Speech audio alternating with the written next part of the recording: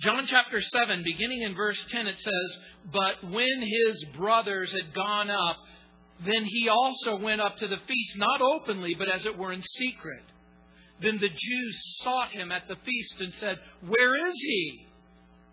And there was much complaining among the people concerning him. Some said, 'He is good.' Others said, 'No, on the contrary, he deceives the people.' However, no one spoke openly of him for fear of the Jews. Now, about the middle of the feast, Jesus went up into the temple and taught. And the Jews marveled, saying, 'How does this man know letters, having never studied?' Jesus answered them and said, 'My doctrine is not mine, but his who sent me. If anyone wills to do his will, he shall know concerning the doctrine, whether it is from God or whether I speak on my own authority. He who speaks from himself seeks his own glory. But he who seeks the glory of the one who sent him is true, and no unrighteousness is in him. Did not Moses give you the law, yet none of you keeps the law? Why do you seek to kill me?' The people answered and said, 'You have a demon. Who's seeking to kill you?' Jesus answered and said to them, 'I did one work, and you all marvel. Moses therefore gave you circumcision, not that it's from Moses, but from the fathers, and you circumcise a man on the Sabbath. If a man receives circumcision on the Sabbath, so that the law of Moses should not be broken, are you angry with me because I made a man completely well on the Sabbath? Do not judge according to appearance, but judge with a righteous judgment.'" Chapter 7 can briefly be divided into three parts. Before the feast, which we've looked at last week, which is verses 1 through 9, the events during the feast, verses 10 through 36, and then the events of the last day of the feast, which is 32 through 36. Remember how the chapter begins. It begins with the brothers' doubt about Jesus, and then it continues with the raging debate over the character of Jesus, the doctrine of Jesus, and then the work of Jesus. And so when Christians basically ask and answer the question, "Tell me, who do you think Jesus is? Tell me what you think about Jesus," we ask that question not just simply to satisfy curiosity, but we believe that the question of the identity of Jesus is a matter of life and death. And when we use terms like that it's a matter of life and death, that it's a matter of heaven and hell, that it's a matter of abundant life and no life at all, people look at us with astonishment or sometimes mock astonishment. Why is this so important? Well, because Jesus claimed to be God in the flesh, and Jesus claimed to be the prophesied Messiah of the Old Testament. The Bible claims that Jesus is unique in all of creation, in all of history, and in all of religion. Arguably, there is no one who has had a greater impact on human beings. Jesus claims, and the Bible claims, that Jesus is the world's only Savior, who died for our sin and who rose from the dead as proof of His claims. Is Jesus our final judge? Will Jesus return personally and judge the living and the dead? In this passage, Jesus gives His hearers an opportunity, if you will, to test His claims, to authenticate His claims, to see whether or not what He's saying is true. And He gives us, number one, a subjective test, and number two, an objective test. And then number three, a personal test. So the big question, is Jesus who He claimed to be? And by the way, there are only 4 options. If there is a 5th or a 6th option, I'm more than happy to add it to the list. You can tell me. But here are the 4 options I've come up with. Number 1, Jesus Christ was a liar or a deceiver. Number 2, if He was not a liar or a deceiver, then He was truly insane, mentally ill, unbalanced. So Number one, he's a liar or a deceiver. Number two, he's mentally imbalanced, that he believes his claims, but they're just simply not true. Number three, that he was a legend, or at least partially a legend, that something about him is true, or something about him is false, or there's a combination of truth and falseness. He's a fabrication pieced together by his disciples, part fact, part fiction, whose true identity will probably never be known. Or number four, Jesus Christ was and is who he claimed to be. God from heaven, incarnate in the flesh, the Savior of mankind. I can't think of any other options. When I was preparing this study, I did a Google search. I typed in, "I hate Jesus." You'll never believe what I found. Do you realize that there's a I Hate Jesus blog? Where people get on and they talk about all the reasons why they hate Jesus. There's even a location called www.cafepress.com where you can purchase I Hate Jesus t-shirts. Now, in all fairness, at the same site, you can buy I Hate Hockey t-shirts. You can also get I Hate Taxes t-shirts. You can also get I Hate Oprah. And I Hate Satan. And for a moment, I just thought, maybe I should buy that shirt. But then I decided not to. You know, this shirt that I'm wearing this morning, when I first put it on, it was yellow. I'm thinking there's something wrong with my pH.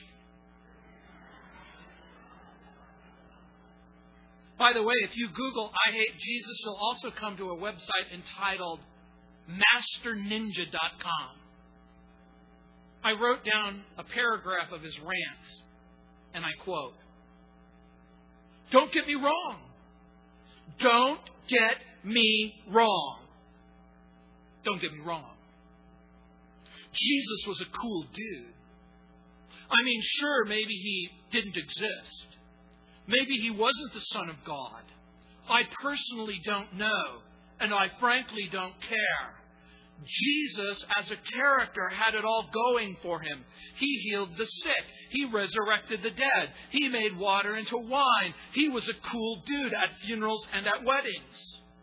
The man preached tolerance, goodwill, passive resistance. Sure, he occasionally talked about the end of the world and fire and brimstone, but he was rarely a downer." Unquote. Have you ever heard so many contradictions in a single paragraph? Now let's just do the math for a second. How can you be a cool dude, a fictional character, maybe the Son of God, maybe not, inquisitive about his identity, ignorant about his identity, and then completely indifferent to his identity all in one breath? For some, the question of who is Jesus is a simple curiosity. For others, it's a matter of academic amusement. For others, it's a bitter barroom debate. And so look, again, the question of Jesus' character in verse 10. Read it for yourself. It says, "But when his brothers had gone up, then he also went up to the feast, not openly, but as it were in secret." Jesus delays his departure to the Feast of Tabernacles until after his brothers have left. And remember what I already told you last week, that the brothers of Jesus would rather participate in a religious celebration. They abandon Christ for religion. They abandon Jesus for participation in religious events. And I've always found that curious, how so many people are loyal to religion and not so loyal to Jesus. By the way, this gave Jesus the opportunity to go in secret or with a certain measure of anonymity. So Jesus proceeds with caution, not wanting to have a premature confrontation with the religious rulers. And like I said, this is the Feast of Tabernacles or Booths. In the Jewish vocabulary, this was called the Feast of Sukkot, or the feast that commemorated the wilderness wanderings where the Jews would pitch tents, make little booths, if you will, to celebrate the fact of their dependence upon God. And then look what it says in verse 11. Then the Jews sought him at the feast and said, "Where is he?" Now here the Jews probably mean the religious leaders, but it can also mean the common observant Jew, the regular person who is in the crowd. They are searching for Jesus. Now when you read that they are searching for him and they're asking for him and they're asking the question, "Where is he?" you might be thinking, well, that's a good thing, right? They're looking for Jesus. That's a good thing, right? Wrong. The religious leaders are looking for Jesus for what reason? To trap him, to discredit him. The religious leaders want to arrest him. They want to try him, and they want to execute him. They're looking for him for all the wrong reasons. Why? Because he's a threat. They want to discredit him. They are fearful that the people will follow Jesus. And so long as the threat hangs over them that the people will follow Jesus, they run the risk of themselves being discredited. They could lose their job. I mean, what happens if religion takes a nosedive and people start understanding that they can have a right relationship with God through Christ? Now, again, the religious leaders, in all fairness, see themselves as the guides of the people and the guardians of orthodoxy. So again, even if we give them some credit and we say they see themselves as the guardians of orthodoxy and the protector of the revelation of God given by Moses, they actually think that they are doing a favor by getting rid of Jesus. And clearly the motives of the religious leaders are at best mixed and at worst corrupt. And even the motives of the crowd are at best mixed. Some people are looking for Jesus, but remember why they're looking for Jesus. The common people are looking for him so that they can hear him teach. Maybe they'll see a miracle, and under a really good circumstance, they themselves might be the recipient of a miracle. And sometimes that's why people come to church. Their life is falling apart. Their marriage is falling apart. Their child is sick. Their grandchild is sick.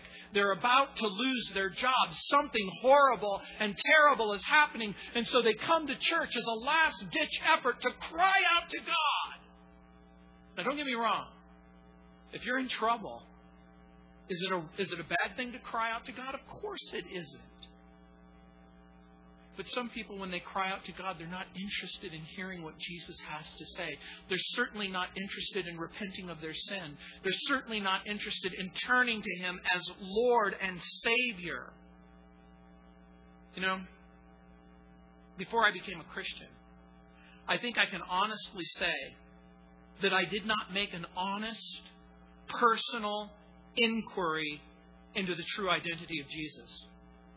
Before I became a Christian, I didn't sit there and go, I wonder who he is, and I wonder what that means. And some people are terrified about discovering the truth about Jesus, because if you are a Christian and you discover that the truth claims of Christianity are a big, fat lie, then you can abandon your circumstances. You can give up the fraud and the sham that you're a Christian. But what if you're an unbeliever and you discover the truth claims of Jesus, that Christianity is true? And now all of a sudden you're confronted with this horrible, terrible situation that if Jesus is who he says he is, you can no longer just simply ignore him. Are you seeking Jesus as Savior and Lord? Are you simply curious about him? As a Christian, are you terrified about the truth? As a non-Christian, are you terrified about the truth? Oliver Wendell Holmes wrote, "Truth is tough. It will not break like a bubble at a touch.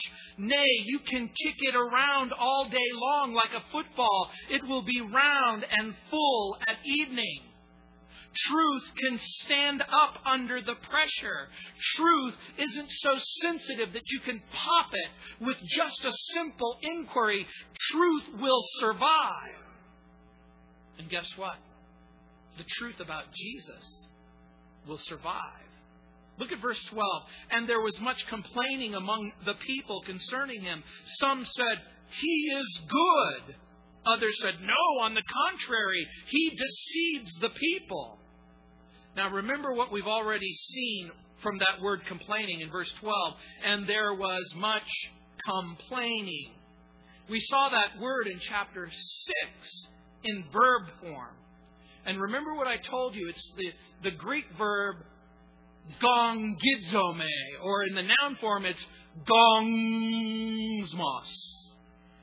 It's one of those words that sounds like what it means. Like in our English language, remember, we have the word a bee buzzes. This word, gongizmos, refers to the vacillation of the people. This is grumbling. This is dissatisfaction. As you can imagine, they're murmuring among themselves now in a voice just above a whisper. Just say to the person next to you, just say, ask them, hey, tell them what your name is. My name is this. And who do you think Jesus really is? Do it right now. A little bit louder. A little bit louder. Yeah, that's it. This is... There's murmuring. Who is he? Hey, who is he? Is Jesus a good man? Now remember, here good means devout, pious, observant, true, honest, just, moral. Is Jesus a good man? What do you think the answer is? The answer is yes, of course. Of course Jesus is a good man. That's the truth.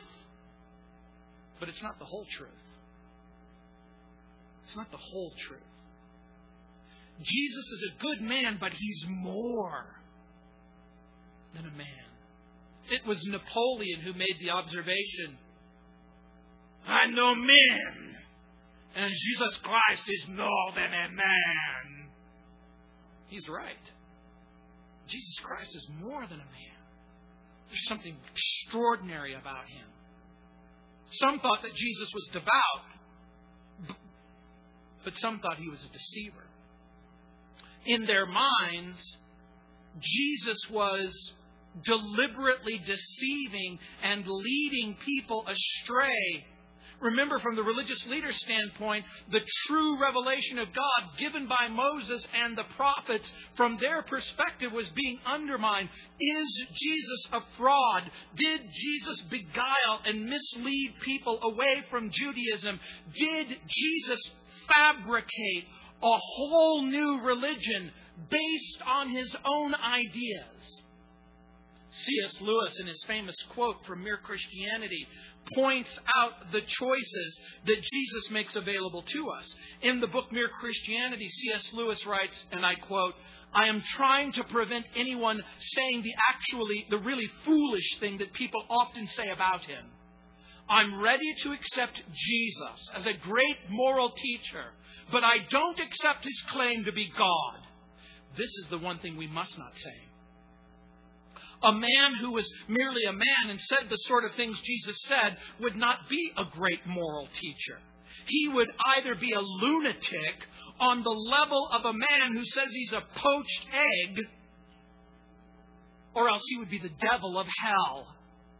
You must make your choice. Either this man was and is the Son of God, or else a madman, or something worse. Now here's the problem. Jesus doesn't talk like a madman. I'm going to ask you kind of a hard question, and you don't have to shout it out. I'm not asking for feedback. I just want to have you pause for a moment. Is there anyone in your life, or is there anyone in your family who's kind of nuts? What was the first clue? Now, let's just be honest here. They act nuts. That's what crazy people do. They act crazy. Now, I know that some of you have husbands and wives, mothers and fathers, children. Have you ever watched your mom, your dad, your brother, your sister, your husband, your wife, and they were doing something really crazy? Now, we understand that crazy people act crazy. I read in an excerpt from Psychology Today this quote. Listen carefully. Quote, in 1993, a man was rushed to the hospital for a stab wound he inflicted on himself. Though he was depressed at the time, the act wasn't intended to end his life. It was to prove to his family that he wouldn't bleed, because he was sure he was already dead. The patient had a rare disorder called Cotard delusion, in which people believe they are dead or even non-existent. But at the hospital, his delusion took a new turn. He now believed his family and close family members had been replaced with perfect replicas sent by the police to spy on him. These are the classic symptoms of another rare disorder called Capgras delusion, in which a person believes loved ones are actually imposters. And then the article goes on and it says, quote, in 1989, a psychiatric patient, Capgras, in Missouri, wanted to prove that his stepfather was a robot, so he decapitated him, expecting to find batteries and microfilm in his head. Yes, this is how crazy people act. Question. Does Jesus act like a crazy person? Look what it says in verse 13. However, no one spoke openly of him for fear of the Jews. The Sanhedrin had made no definite ruling concerning Jesus at this point in his ministry. To openly declare that Jesus was who he says he was could bring ridicule. It could bring persecution. You might even run the risk of being kicked out of the synagogue. And you've got to understand something. In the Jewish culture of the first century, when you were kicked out of the synagogue, when you were no longer allowed entrance into the temple, when you could no longer participate in the life of the family, you had no family. You were ostracized by your mother, by your father, by your brothers, by your sisters. You were quite literally on your own. And that was a tough thing. Even the people who were willing to concede that Jesus was a good man were fearful of the religious authorities. And at this point, they are unwilling to risk their own safety. They are unwilling to announce belief and loyalty in Jesus. You may have found yourself in a situation exactly the same. Unwilling to announce love and loyalty to Jesus.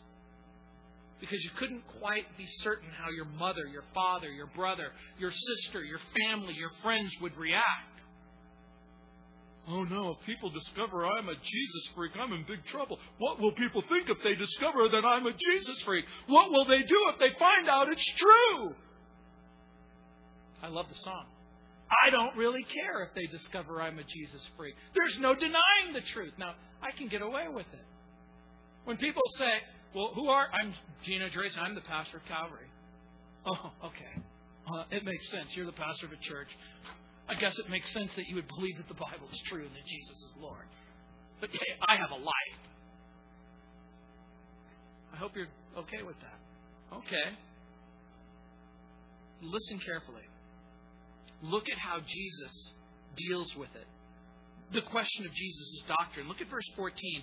Now about the middle of the feast lasted 8 days, and then about the middle of the feast, Jesus goes up, look what it says, into the temple, and he taught. So far in John's Gospel, we see Jesus 3 times. This is his third appearance in the temple. The first time we see Jesus in the temple, in the opening of John's Gospel, He cleanses the temple. He drives out the money changers. The second time we see Jesus in the temple in John chapter 5, remember He's at the pool of Bethsaida where He heals the man who's a cripple. So far, in Jesus in the temple, we see Jesus cleansing the temple. We see Jesus healing in the temple. And now we see Jesus teaching in the temple. You know what's interesting to me? We're not told what He taught. And I gotta tell you something. I'm curious. I want to know what He was teaching. But it doesn't tell us. It tells us elsewhere what Jesus taught about. Remember, I've already mentioned the Sermon on the Mount.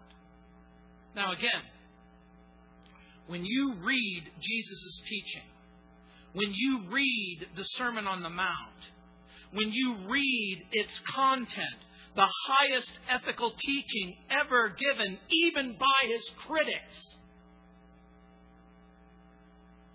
does He sound like a crazy man? Does He sound deluded? Even Jesus' critics comment on His high moral character. His enemies couldn't convict Him of sin. No one convicted Him of dishonesty or of deceit. And you know what's interesting to me? He's teaching in the temple and no one says, listen to what He's saying, how He's pointing us to God, how we should repent of our sins, how we should trust Him as Lord. Look what it says in verse 15. And the Jews marveled, saying, how does this man know letters, having never studied?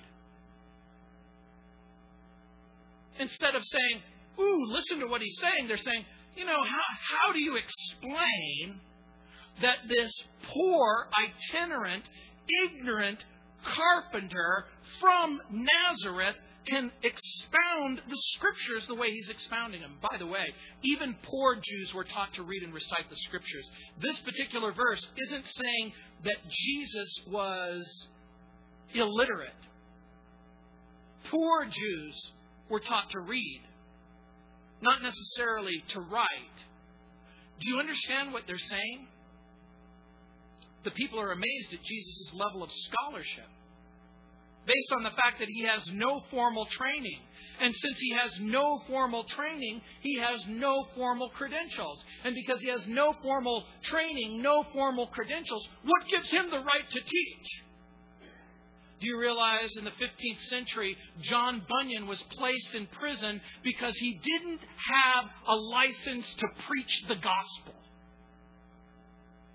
Do you realize arguably the most influential preacher who lived in the 19th century was a young man named Charles Haddon Spurgeon, who becomes the pastor of Metropolitan Temple at the age of 19. He never goes to a seminary. He never gets a degree and has the most profound preaching ministry in the history of Britain. My friend Greg Laurie became the pastor of Calvary Chapel in Riverside at the age of 19. He started a Bible study and 100 kids showed up, then 200, then 500. And when 500 kids showed up, Pastor Chuck said, well, maybe God's calling you to be a Bible teacher. Chuck, I have no training. I have no education. And then 1,000 people show up. And then 2,000 and 5,000 people show up. He has no formal training. He's never sat at the feet of a recognized rabbi. This man, a mere carpenter's son, uneducated, unlearned. What gives him the right to set himself up as a great teacher? John Wesley was once approached by a person who said, you know, God don't need no education. And John Wesley said, you're exactly right. God doesn't need an education, but God doesn't need your ignorance either. Are we anti-seminary? Are we anti-training? Are we anti-intellectual? We are not. But we believe a person's ministry will be marked by fruit. And a person who is gifted by God and called by God and equipped by God and used by God can do it with formal education or no formal education. About 3 of my friends have 3 of the largest churches in America. None of them went to seminary. But the fact that they didn't go to seminary didn't mean that they didn't work hard, pray hard, and submit themselves in order to try to the best of their ability to impart the meaning of the Word of God. I want you to think about what's happening in this passage. The ministry and the message of Jesus is now coming under scrutiny. Is Jesus simply a good man? Is Jesus a false teacher? Is Jesus deceived or deceiving? Is Jesus an uneducated, insignificant, itinerant preacher from the backwaters of Galilee? And how does he respond to his critic? Again, just like when people mock Jesus, he uses it as an opportunity to teach them. Jesus begins by telling the people the source of his message. His teaching, his doctrine isn't from himself, but rather from God. And second, Jesus claims to be sent by God. He's an ambassador or a representative of God. And since his message is from God and the teaching has its source in God, what he's claiming to be is a true messenger of God. Look what it says in verse 16. Jesus answered them and said, "My doctrine or my teaching is not mine, but his who sent me." Question. Where did Jesus' teaching come from? Go ahead. This is the time you can talk. Pretend we're a Pentecostal church and it's okay to talk with me. Where did his teaching come from? From God. That's exactly right. He is claiming that his teaching comes from God.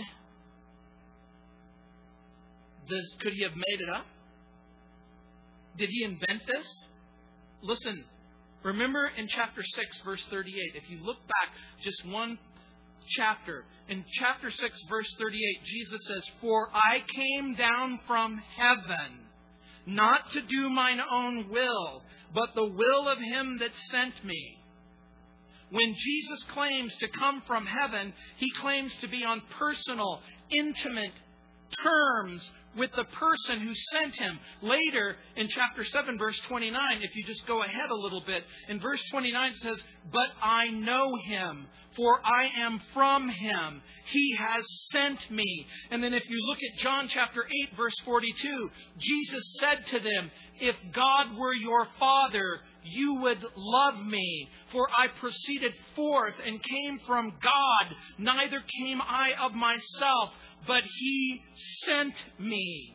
In verse 17, chapter 7, verse 17, it says, "If anyone wills to do his will, he shall know concerning the doctrine, whether it is from God or whether I speak on my own authority." I need to make this as simple as I possibly can for you. In verse 17, when he says, "If anyone wills to do his will, he shall know concerning the doctrine." Now we come to the tests. The subjective test, the objective test, and the personal test. As a matter of fact, in verse 18, in the text, look what it says. "He who speaks from himself seeks his own glory, but he who seeks the glory of the one who sent him is true, and no unrighteousness is in him." Okay, I want to help you understand this. The first subjective test in verse 17. If anyone wills to do his will, whose will? God's will. He shall know concerning the teaching or the doctrine, whether it is from God or whether I speak of my own authority. Listen carefully. Here's what Jesus is saying. I want you to listen carefully to what God is saying in his revelation, the Word of God. Here's what Jesus is saying. Listen carefully to everything that God has said up till now. In Genesis, Exodus, Leviticus, Numbers, Deuteronomy, in Joshua and Judges, in 1st and 2nd Kings, and 1st and 2nd Chronicles. Listen carefully to what Isaiah, Jeremiah, Ezekiel, and Daniel have written. Listen carefully to everything that God has said from the beginning to the end. Here's what he's saying. Listen carefully. Listen hard. and as you listen carefully to what God has said, and you listen hard to what God has said, then I want you to think about what I'm telling you. I want you to think about what I'm telling you in light of everything that God has said. So the first is a subjective test. The test is inward and moral. How can a person know that what Jesus says is true? Here's Jesus' answer. Listen to what God says and then do what He says. Pretty simple, huh? Listen to what God says and then do what He says. What has God said? That He created human beings, placed them in a garden. They rebelled and disobeyed against Him. That He would send a Savior. That the Savior would be born from the tribe of Judah, from the lineage of David. That a Savior would come and He would be born in Bethlehem, and He would say the most amazing things that have ever been said, and He would do the most amazing things that you can imagine. Read the book of Isaiah. Look at the prophecies in the book of Daniel. Listen to what He's saying. If anyone wills to do His will, a willingness to do what God says, the person who knows God, the person who has more than just a casual thought about God, but the person who really believes that there really is a God and that God has really revealed Himself, that He is a rewarder of those that diligently seek Him. If you do that and you listen to what Jesus says, you're going to come to the conclusion that what He's saying is true. Number two, He gives an objective test. In verse 18, he who speaks from himself seeks his own glory, but he who seeks the glory of the one who sent him is true, and no unrighteousness is in him. Here's what he's saying. Do the words that Jesus speaks promote the glory of God? Now remember what God's glory is. It's His weight. It's the substance of God. When a person is sent by another person and winds up speaking only about themselves, then chances are they're either misrepresenting the person who sent them or they have their own agenda. Let me give you an awful illustration. Imagine the President of the United States sends the Secretary of State to Israel and says to the Secretary of State, look, I want you to tell the Israeli government, I don't blame you for wanting to protect yourself.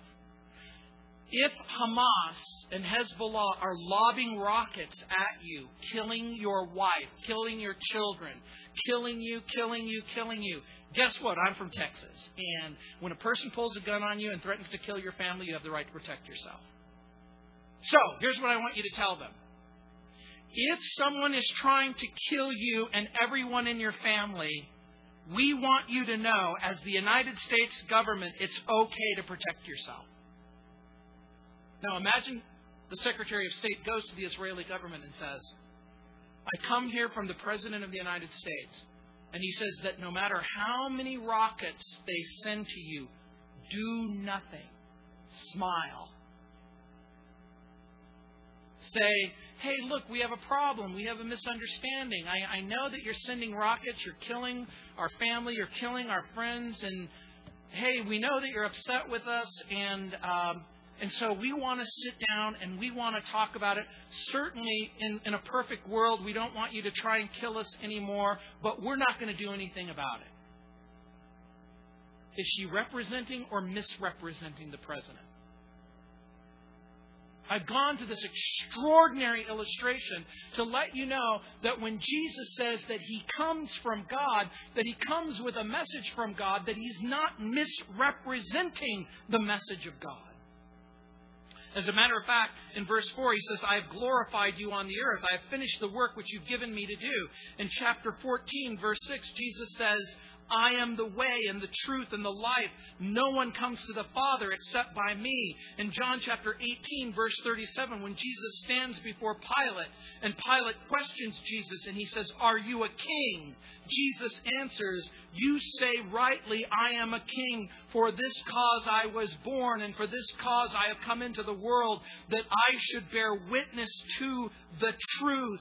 Everyone who is of the truth hears my voice. Jesus doesn't simply claim to tell the truth. He claims that He is the truth. And so there's a personal test. The personal test that He gives is in verse 19. Look what it says. Did not Moses give you the law, yet none of you keeps the law? Why are you seeking to kill me? And I want you to think carefully. A person can use the law to tell if Jesus Christ is telling the truth. When you measure yourself by God's revelation and God's standard and God's law, you discover something that you fail the test. Did not Moses give you the law, yet none of you keeps the law? At this point, why didn't someone say, I keep the law. I'm an observant Jew. I do what the law tells me to do. Really? What does the law tell you to do? Love the Lord your God with all your heart, soul, mind, and strength. Do you do that every day perfectly? Have you ever lied? Have you ever cheated? Have you ever stolen? Have you ever broken the law? The Bible says all have sinned and have fallen short of the glory of God. We don't keep the law. We stand in need of God's forgiveness. Jesus reminds them that God gave them the law, but you have to understand something. God didn't just give them the law. God also expected them to obey the law. He gave them the law with the expectation of obedience, and they failed. No wonder Paul writes in Galatians chapter 3, verse 10, for as many as are of the works of the law are under the curse, for it is written, curse is everyone who does not continue in the things which are written in the book of the law to do them. The right response should have been, none of us keeps the law, and we are in great need of a Savior. But look what they say. Because Jesus says, why are you seeking to kill me? And the people said, have you been smoking crack, Jesus? It's a loose translation. It doesn't really say, have you been smoking crack, Jesus? It does say, you have a demon who is seeking to kill you. They're in effect saying, oh, Jesus, you're all paranoid. No one's really out to get you. Remember the bumper sticker that says, it's not paranoia if they really are out to get you. They really are out to get him. The religious leaders want him dead. And we already know why. The crowd, in effect, is suggesting that Jesus is being controlled by a demon. Minimum, that he's paranoid. Maximum, that he might be being controlled by an evil spirit. Jesus marveled. Jesus answered and said, I did one work, and you all marvel. Now remember what he said. You go about opposing me. You stand in opposition to me. You've even gone so far as attempt to kill me. Jesus answered and said, I did one work and you all marveled. Now remember what happened. He healed on the Sabbath day. Remember in John chapter 5, a crippled man at the pool of Bethesda. This was considered a work. And working on the Sabbath day was strictly forbidden. It was a serious offense on the mind of the Jew. So serious that you could and should be put to death. How could a good man who is not a deceiver, a man who is not evil, a man who is not demon-possessed, wind up doing what's good? Now listen to what Jesus is saying in verse 22. Moses therefore gave unto you circumcision, not because it's of Moses, but of the fathers, and you on the Sabbath day circumcise a man. When a child was born, on the 8th day after the birth of the child would be circumcised as a sign, a tribute, if you will, of his role and relationship, his covenant to the God of Israel. And sometimes that meant that the child was circumcised on the Sabbath day. And so Jesus in verse 23 says, if a man on the Sabbath day receives circumcision, that the law of Moses should not be broken, are you angry at me because I've made a man every whit whole on the Sabbath day? The Greek literally says, made a whole man well. This could be translated, made an entire human being well, or for the healing of the whole person. Jesus is basically asking them to judge, not simply by appearance, but by the facts. In other words, when the religious leaders circumcise a child in cooperation of the revelation of God given in the Scripture, are they doing a good thing or are they doing a bad thing? Go ahead. They're doing a good thing. Now, listen carefully. Jesus is in effect saying this. Look at what I did. I made a man whole. I want you to look at this realistically. I want you to look at it honestly. I want you to look at it objectively. And I want you to ask yourself this question. Does this sound like something an evil person would do? Does this sound like something a wicked person would do? Does this sound like something a deluded person would do? Does this sound like something a demonically possessed person would do? And then remember what it says. Do not judge according to appearance, but judge with righteous judgment. You know what he's making reference to? Remember the story of Samuel when he goes to pick a successor to Saul. And remember, he goes to David's brothers and he goes down the laundry list. And here's David's oldest brother, and he is tall and he is handsome and he is good looking and he is strong. Picture Tom Selleck meets Brad Pitt, 6'6". And you're going, that's the guy. And the Lord says, you're judging on the outside. I have somebody else in mind.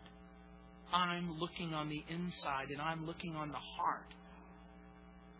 Judge a righteous judgment. So without denying His teaching, Jesus makes Himself the issue. He confirms it with observable miracles. He conquers death. Now I want you to think carefully for just a moment. Number one, does Jesus fit the profile of a deceiver or a liar? No. Does Jesus fit the profile of a person who's psychotic or deluded? Not really. Does it make sense that Jesus is the invention of His well-meaning disciples who completely got it wrong? For those of you who are familiar with Peter, James, and John, do any of them seem like Agatha Christie to you? Do any of them seem to have the mental, intellectual, literary ability to create somebody like Jesus? I don't think so. The Encyclopedia Britannica, of all places, points this out. These independent non-Christian accounts prove that in ancient times, even the opponents of Christianity never doubted the historicity of Jesus, which was disputed for the first time and on inadequate grounds by several authors at the end of the 18th, the 19th, and the 20th centuries. It was Encyclopedia Britannica's way of saying nobody doubted the reality of a real Jesus up until that point. The theory requires that the disciples falsely invented the teachings of Jesus and then lied about His resurrection. And they invented His teachings and they lied about His resurrection. Or they didn't.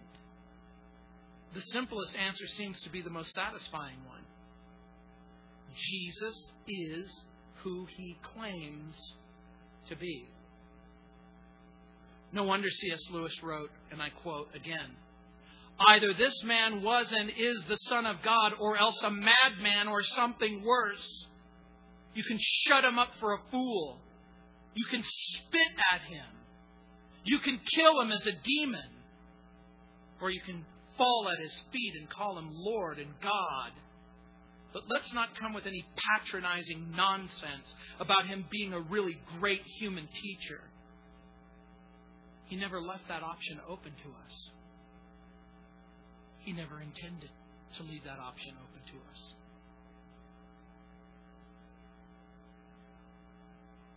Let's pray. Heavenly Father,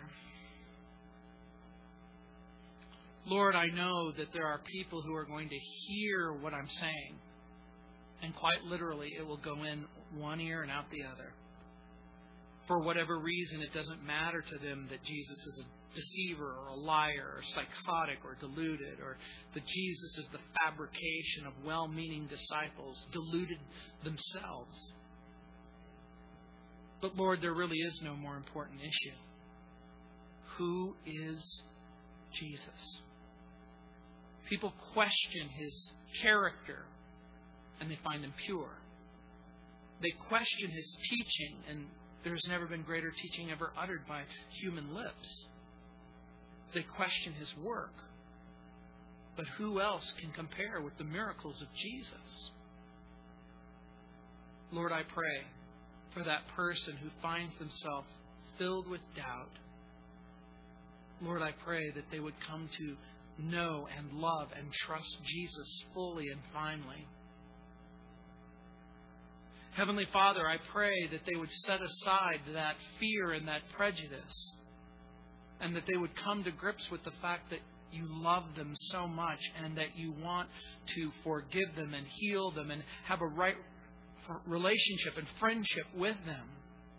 Lord, I pray that they would have the courage to admit that Jesus is who He says He is, and that they would be willing to abandon their sin, abandon their unbelief, and embrace Jesus fully and finally as Lord and Savior.